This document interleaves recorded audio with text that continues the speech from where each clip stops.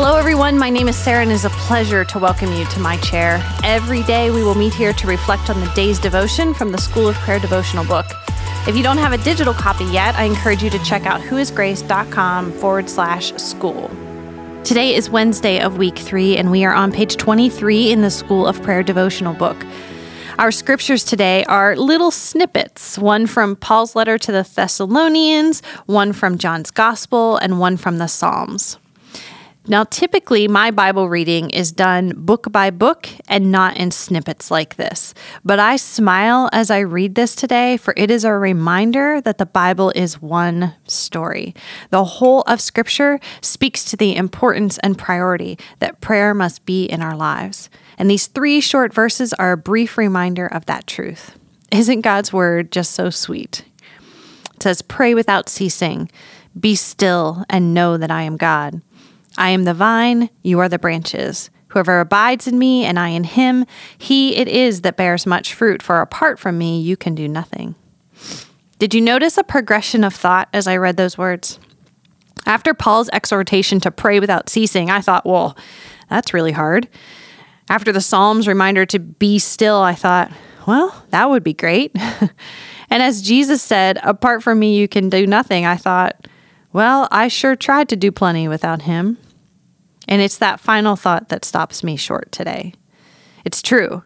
I do attempt to do a lot of things without him. Not intentionally, I don't think, but through a lack of mindfulness, a lack of pausing, and truly a lack of praying.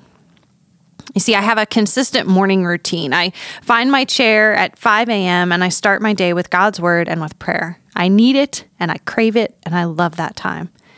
But I have come to realize something about myself. I lose steam around 3 p.m. every day. I start feeling just blah. I can get impatient. I'm not super cheerful. In fact, I'm just downright grumpy. Now, I know that taking a break, taking a walk, drinking a glass of water, those are all very practical ways that can put the pep back in my step. But I also think that those things are settling for less than God wants to give me. I don't have enough in me to make it through a full day, even when I start with him. I've got to get back to him. Paul knew that. Perhaps he had a Sarah Burt in that church at Thessalonica, and that's why he reminded them to always be praying. Jesus knew that when he talked about abiding. And so I believe that I need to heed the call to be still at other times of the day outside of my regular scheduled chair time. There's a curious practice we've left behind for the most part in the evangelical world. It's the idea of the hours or offices of prayer.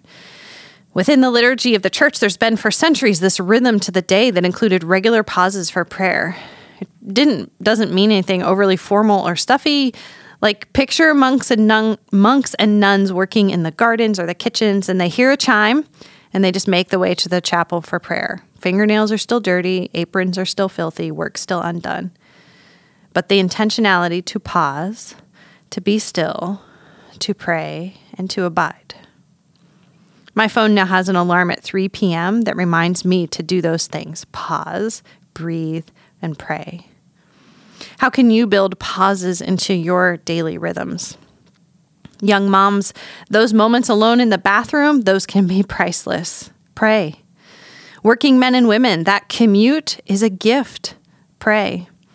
Retirees, that time at home alone has purpose. Pray. Praise you, Lord. Praise you, Lord, for you are always with us, and therefore we can always pray. We could indeed pray without ceasing. Thank you for reminding us today that you welcome us to your presence, and that in you we find all we need. God, call our hearts to pause. Call our hearts to be still. Remind us just how much we need you throughout every single day. May we breathe you in. May our hearts be lifted to you on a regular basis. God, there's so many things on our hearts and minds, so many ways in which we need your power to intervene, so many ways in which we need to see your healing hand, so many ways in which we need your wisdom and your guidance and your counsel, so many ways, God. And I just pray that we would pause and that we remember that you are the source, you are sovereign, you are our wisdom, you are our strength, and in you lies the power of the Spirit for all things. God, we only remember that when we pause. So may we be a people of pause today.